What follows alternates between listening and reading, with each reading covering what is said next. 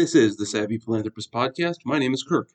We are a financial planning podcast for people who want to do philanthropy well. Whether you're a donor trying to do some good in the world, or you're a development officer trying to connect resources with the people who need them, this podcast is all about how to navigate our U.S. legal and financial system in order to make the greatest philanthropic impact you can. This is episode 12, a break week announcement. This week is just an announcement from the Savvy Philanthropist HQ. There won't be a new full episode this week.